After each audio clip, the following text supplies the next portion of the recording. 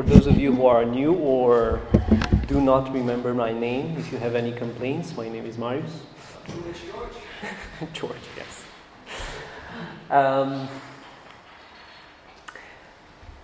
This psalm, let me start differently. Every time we sit down as leaders to talk about what series to start next, he makes fun of me because I always say, let's do Psalms. Right? Imagine, half a year in the songbook of the Bible. How cool is that? We haven't got there yet. This is a small taste of that series that will happen somewhere in the future. We don't know. But I think I'm in good company wanting to do Psalms because apparently it's the book that it's most quoted by Jesus, so I'm in good company, right? I mean, maybe it has some teaching for us for the next year. I don't have a title, it's just Psalm 1, but I have two questions that I want us to ask and answer. It's very important to ask them first, not just answer them. Have I been happy this past year? And two, can I be happy next year? Right? Depending who you are, in one way or another, you use a kind of vocabulary to establish for yourself this new year resolution. I want to be happier than this year, right? Does anybody want to be less happy than this year? There's no such person in the world, probably.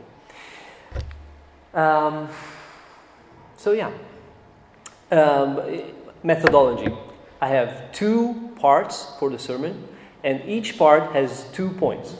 I'm saying this so that you know what to expect because it's important that you have this in your mind. So let's start. First question, there's going to be a lot of questions. You'll love it. First question, have you been happy this year? Or are you happy right now? Catalin says yes. Are you happy? Wow, you should see your faces. Are you happy?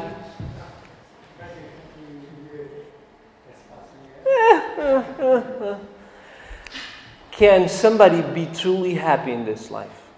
And when I mean truly happy, I mean whatever happens, nothing can take that away from you. Can we be that kind of happy? Catalin says yes. Must be true. Let me ask the question in a different way. If your life, like it is right now, you know your life, well, you and the Lord know your life better than anyone.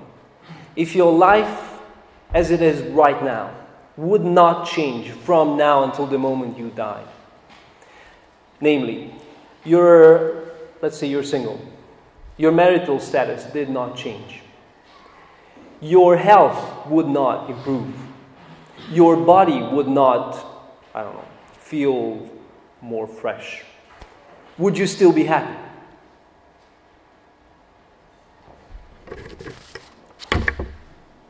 Now, apparently, empty slide. Apparently, the book of Psalms, the entire book of Psalms, starts with the word happy. Right? Psalm 1:1 starts, blessed is the man. The Hebrew word for blessed, as was translated, blessed, is the word ashrai. Hoping saying that correctly. And it means happy. Happy is the man who, and we'll see in the sermon what happens to the happy man. So again, can we be truly happy? That's not even the question. The question is how. That's what everybody cares about. How can you be truly happy? If you look backwards, was I happy? How was I happy? Why was I happy this year? I'm wondering how many of you should. It's so interesting when you are up here and you're asking these questions and you should see people's faces. It's very interesting. I'm wondering how many of you sit there and think, when I'm asking how can you be happy, I'm wondering how many of you think he's going to say Jesus, of course. I mean, We're coming to church, not to, I don't know. Which reminds me of a story. I'm all about stories. There was this Sunday school teacher, and she asked a class of first graders,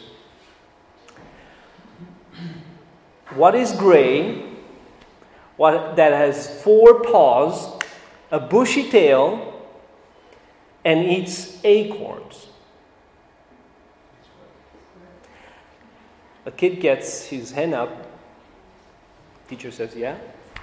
He says, well, I would normally say a squirrel, but we're in Sunday school, so I'll say Jesus.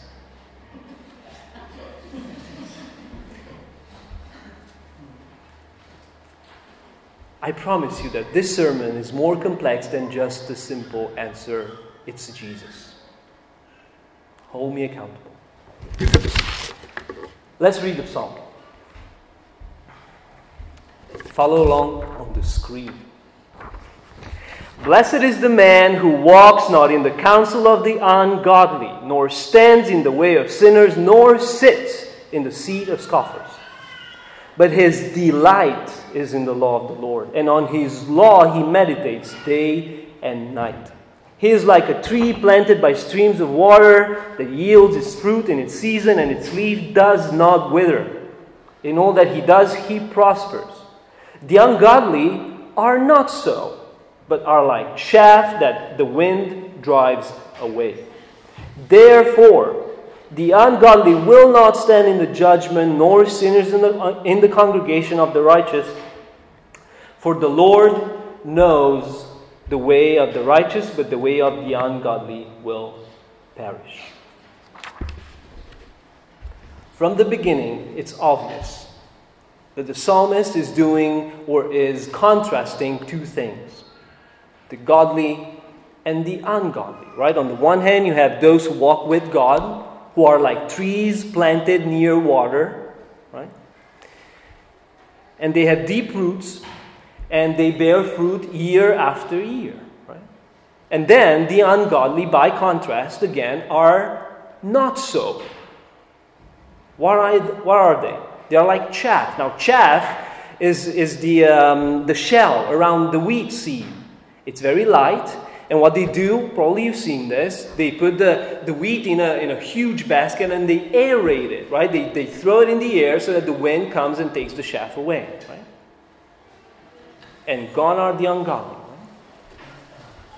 Now, he uses this metaphor to tell us that those who believe in God can be happy in a way that those who do not believe in God cannot. And he identifies 2 things that people look at to make them happy in this life that cannot make them happy in this life. And those 2 things are the 2 points of my first part. Part 1, here are the 2 points. Point number 1, you won't be happy when your happiness is based on circumstances. 2, you won't be happy when you have no anchor point outside of yourself. My anchor holds within, what was it, the song? The veil, right? Christ is my anchor. But we'll get there. You won't be happy if your happiness is based on circumstances. In verse 3, the psalmist assumes that a person's life, all of you here tonight, have seasons in your life. Right? He says, he is like a tree planted by streams of water that yields its fruit in its season, and its leaf does not wither. A human life, a man and a woman's life, is made out of seasons. You have on the one hand spring and summer, the weather is friendly and it's favorable, but then you have winter. Threatens to kill you. You have drought. Threatens to drown you, or rather not drown you, but dry you up. And unfortunately, as we all know probably, you cannot cut these seasons out. You cannot just live seasons of summer and spring. It's not realistic. It's not human. It's not normal. It's not possible. So if your happiness is based on, I'm going to live in a summer kind of season all my life, it's not going to happen. Tim Keller has a book called Walking with God Through Pain and Suffering. He says this. Very interesting, though. The modern approach to happiness is to remove any and all suffering. Avoid pain, or if you cannot, sedate it. Right? Pills. Right? Eliminate disease, discomfort, and injustice. And these are good and worthy goals. But, there's always a but. No amount of money, no amount of power, and planning can prevent bereavement, dire illness, relationship betrayal, financial disaster, or a host of other troubles from entering your life. And this is great ending. Human life is fatally fragile and subject to forces beyond our power to manage. Again, in other words, if you think you can live life only in springtime, you are set to fail. Now, let me share some really real-life information with you. This was a treat for me. Have any of you heard of WikiHow, the website, WikiHow? WikiHow, if you don't know anything about it, WikiHow is like a website where you type in how to do whatever, how to drive a car, how to bake a cake, I don't know. And then they tell you the steps, or they tell you different ways to do it.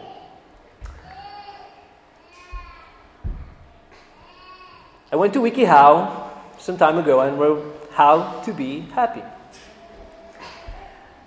It's good. So, 8 pieces of advice, if you will. Number 1, be optimistic. What if your life is a huge mess? What if you don't live according to a promise that says the future will be better? What do? You cannot be optimistic. You can't just assume things will get better. They won't. I mean, yes, the Bible says it's deceitful above anything, but follow it. You never know where it leads.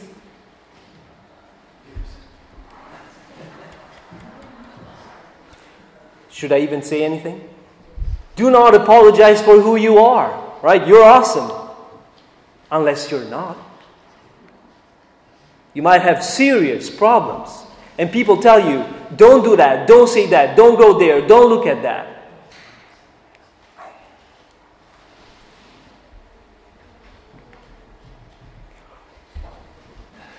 Until you don't. And funny enough, most unhappy people make more than enough money.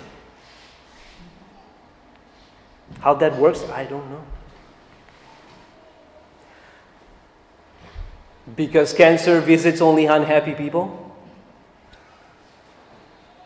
I don't think so. Number 6. Unless they're jerks, or unless they abandon you. I heard the story about a mom this week who was abandoned by all her kids, and she was in a hospital and she died. Nothing from the kids. Because apparently she was a bad mom. So, stay close to family and friends.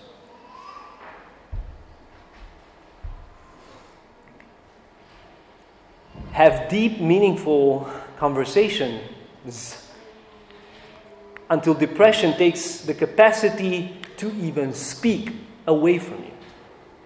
And then, I don't know. And I saved the best for last. Guess what it is?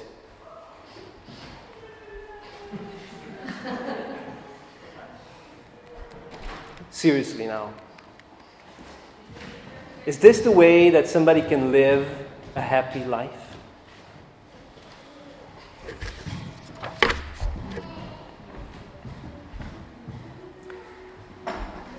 Is your life based on circumstances?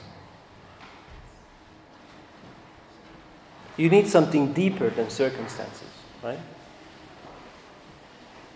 You need something in which, if you're a tree, your roots will go down very deep, and that something will keep you whether it's spring, summer, or anything else. You need something. We'll see what that is. Do you remember what David says in Psalm 4? He says, "You have put more joy in my heart than they have when their grain and wine abound." These are circumstances, right? What does this mean? This means that I have more joy in God than everybody who has grain and wine. What does that mean? It means that when my grain and my wine does not abound, I'm still happy. What does that mean?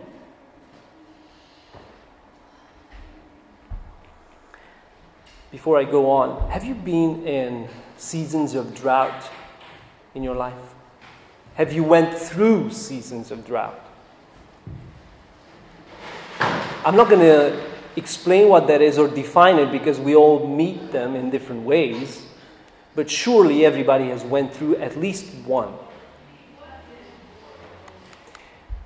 For Christians, and now I'm coming back to this, for Christians, seasons of drought are seasons where we can take the roots of me being the tree, right, and put them deeper into that soil that helps me grow. Why is that? Because in a season when I realize that Christ is all I have, I realize that Christ is all I need. Not only that, but when you don't have wine and grain, you realize that you don't need more than Christ. And when you do have wine and grain, you realize that wine and grain cannot give you anything close to who Christ is and what He gives you. Right? I should ask, what are you missing now? And why does it make you sad? There's something better, bigger, shinier, more beautiful, and eternal. Right?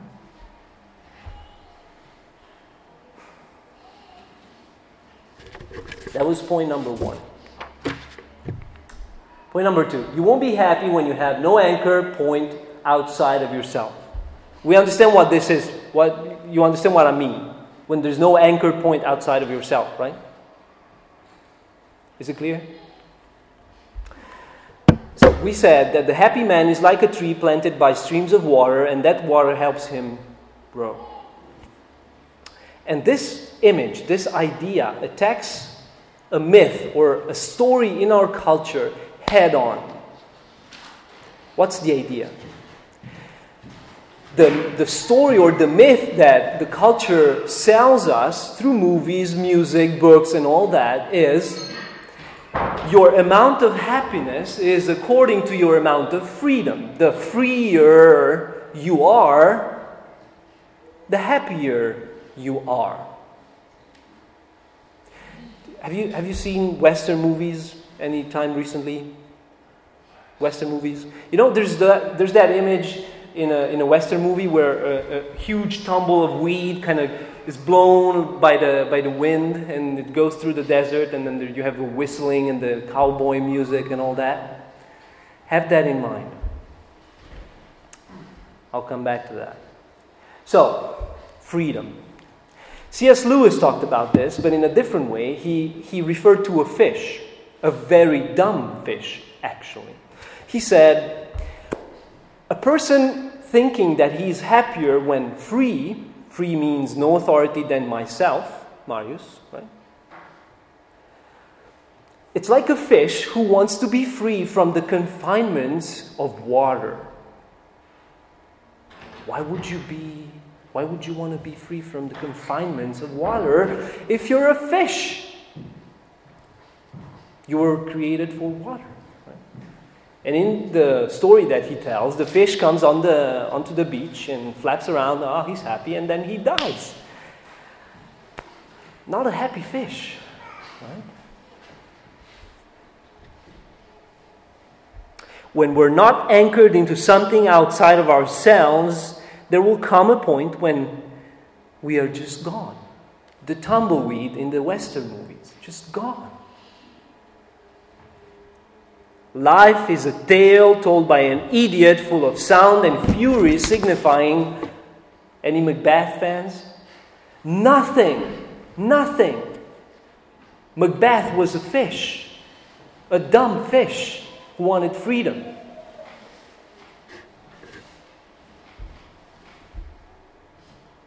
If there's nothing outside of ourselves, it makes no sense that we want justice. Everybody with their own, right? Why should there be justice? The law of the jungle, right? Everybody with their strengths and powers. And don't believe me, let me read you a quote. This is serious. This is Tolstoy. And if Tolstoy says it, something strange began to happen to me at age 50. I had a wife who loved me and I loved her. I had a large estate which, without much effort on my part, increased. My name was respected, I enjoyed physical strength, and yet I could not live because of death.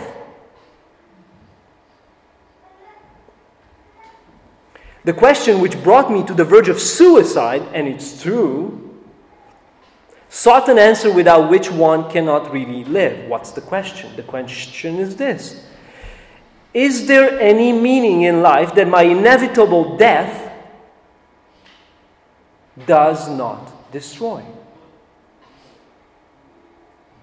Is there? Is there any meaning in my life that my inevitable death will not destroy? Comment. If your death changes your eternal destination, you have a problem. Remember that both heaven and hell are eternal. They're not, we'll do it until we can and then no more, right? Sounds funny, but it's... Yes, for a time, it's possible to be intoxicated with life. You can drink, you can have fun, you can have friends, you can whatever, right? But there comes a moment in everybody's life, everybody for themselves, right? We know. When you realize, in the face of death, life is a fraud. No matter my status, no matter my bank account, no matter the grain and the wine, if there's no meaning in my life that my inevitable death will not destroy, it's a sad story, right? Everybody says now, you cannot really understand the meaning of life, so just don't worry about it, just live. You cannot just live. Who does that? That sounds like the WikiHow thing, right? You cannot live life like that. If your life has no anchor outside of itself, it is chaff, right? Somebody puts you in a basket and keeps throwing you up in the air so that the wind takes you away, right? And that's the tumbleweed image in the Western movie, right? You just go where the wind takes you. Done with the first part, done with the second point, conclusion for this part. The psalmist put before us two ways to live, right? The man who knows God lives with an abundant, never-ceasing source of joy that endures throughout all the season in his life. And when he dies, he's received into eternal glory. The ungodly live with an increasing sense of futility. They have no resources in pain. Right? People don't know what to do with pain except go buy medicine to hide it away. Right? And they can find no deeper meaning in suffering. Right? Read 1 Peter. Suffering has a purpose. And it's momentary. And after death, there's judgment. Right? Two very different lifestyles. Someone said this, and I thought it was really good. The closest believers ever come to hell is pain and suffering on this side of the grave. Whereas the closest unbelievers come to heaven is fleeting pleasure on this side of the grave. Very different lifestyles again, right?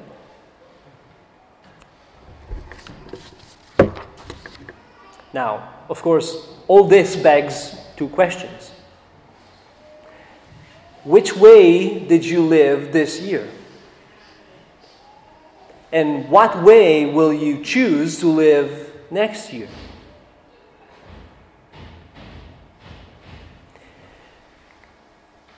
Blank slide. Part 2. This will be the practical application part. Besides all I said, the psalmist does one more thing in this Psalm 1. And what he does is he reveals the secret for true happiness.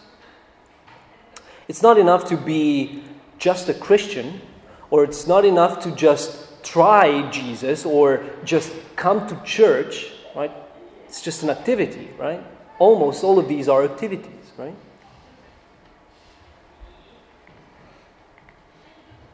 Let's read verse 1 again. It goes like this. Blessed is the man who walks not in the counsel of the ungodly, nor stands in the way of sinners, nor sits in the seat of scoffers. Explanation. What does he mean by counsel of the ungodly? He means the way you think, the counsel, right? What does he mean by stand in the way of sinners? He means the way you behave, the way you act. And what does he mean by sits in the seat of scoffers? He means the place you belong. In the Jewish culture, women would sit with women, men with men, rich with rich, and so on and so on. Slaves with slaves, right? But what do all these together mean? Right? The way you think, the way you behave, the place you belong. What are these? My identity. It's who I am. The way I think, the way I behave, and where I belong.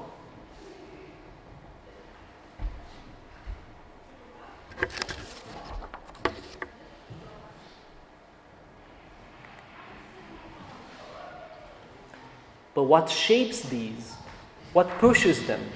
What helps me decide things, right? We said it's the way I think, the way I behave, the place where I belong. What decides these? They're not just in the air, right? We don't hear them over the news on all those beautiful radio things, right?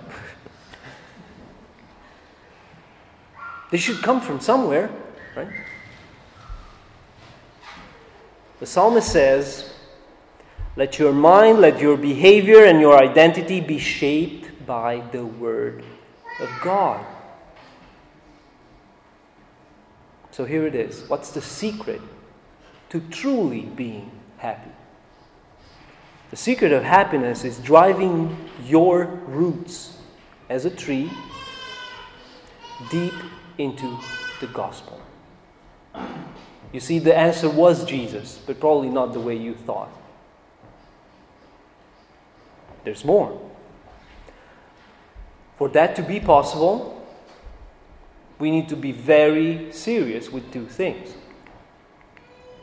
the Word of God, and the people of God.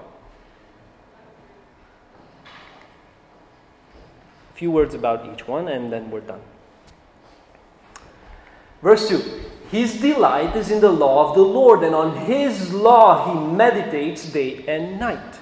What do you meditate during nighttime if you wake up?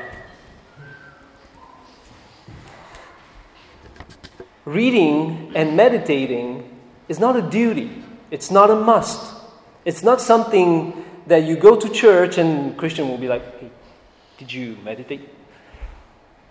It's your own heart that should push you to do it. And you know why? Because it's a delight. I know somebody in this room who loves honey. The Word of God is like honey. And the idea is that the Word of God becomes such a delight that it takes, let's put it like this, that it takes away other bad delights. Right? Nobody says that you should be like Jonathan Edwards, but Jonathan Edwards asked me after the service who he was. Here's a quote. Sometimes only mentioning a single word will cause my heart to burn within me. Only seeing the name of Christ or some attribute of God will suddenly make my heart burn. And God suddenly appears glorious to me, making me have exalting thoughts about Him.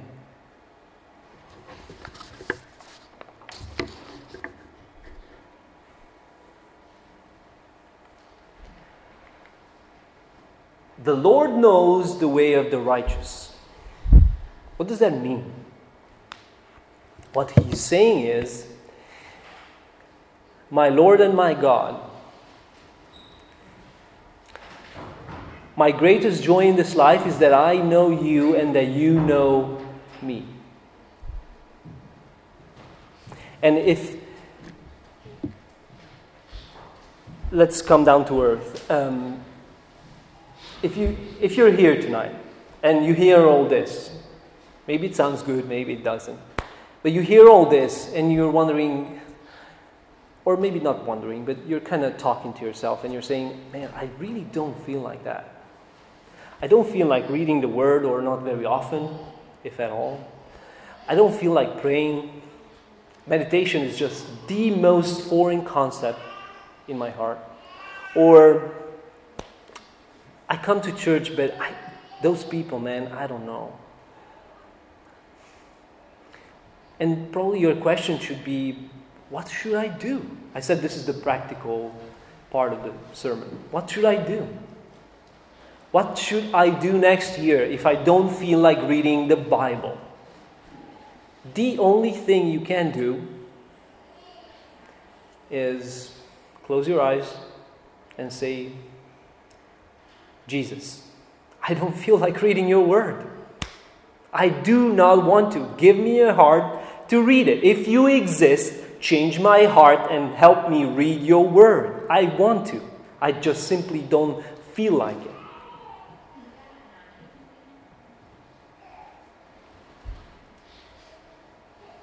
He's a God who overflows with grace and mercy for those who come to Him. Otherwise, do you need proof? We're here. Otherwise, we won't be here. This would be an empty room where nobody talks. Right? But the fact that He's graceful and merciful to those who need Him, the fact that we're here is proof to that. So nobody can contradict me. Just so I'm saying, just so I put it out there proudly. Right? So, delight in the Word, then meditate on the Word. Right? He says, again, his delight is in the law of the Lord, and on His law he meditates day and night. The word that was translated into meditate here is the Jewish word for mumble. Mumble, right? That's what the word means. I'm not going to repeat it because my Hebrew doesn't exist. And somebody compared this to an image which I really hope you will never ever forget. How does a cow eat? A cow wakes up in the morning. Let me read it to you. A cow wakes up in the morning, eats some grass, and then lays down to take another nap. After this nap, it regurgitates the grass it ate, chews on it a little, extracts the nutrients, and then takes another nap. And then wakes up again, regurgitates again, continues this process until there's no nutrients anymore.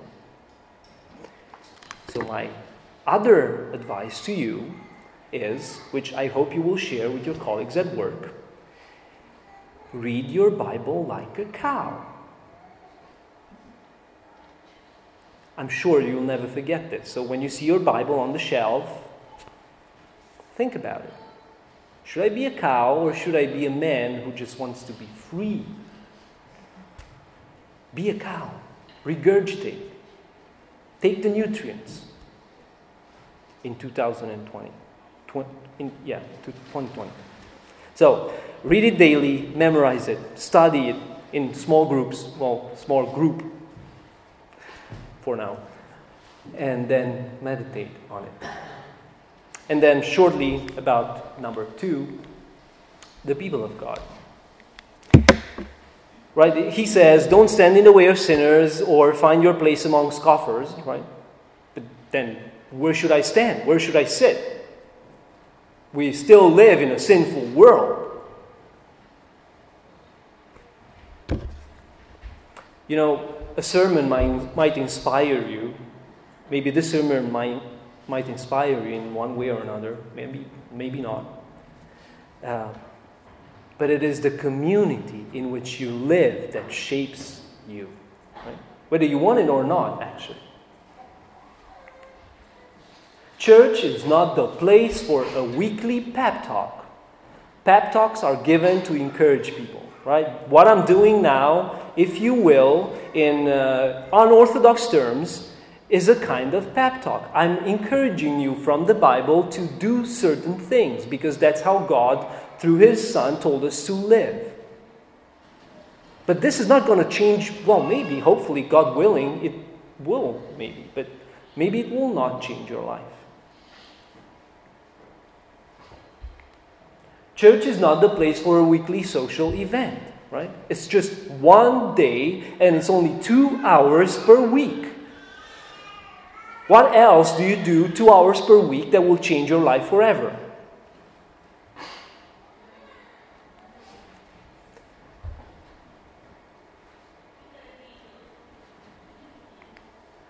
But your best and deepest relationships should be with the people of God.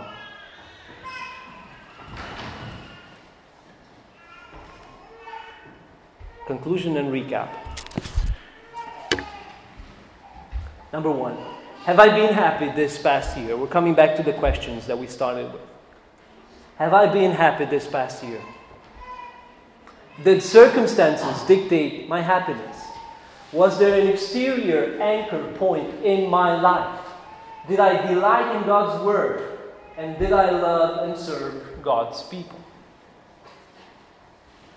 Number 2, can I be happy next year?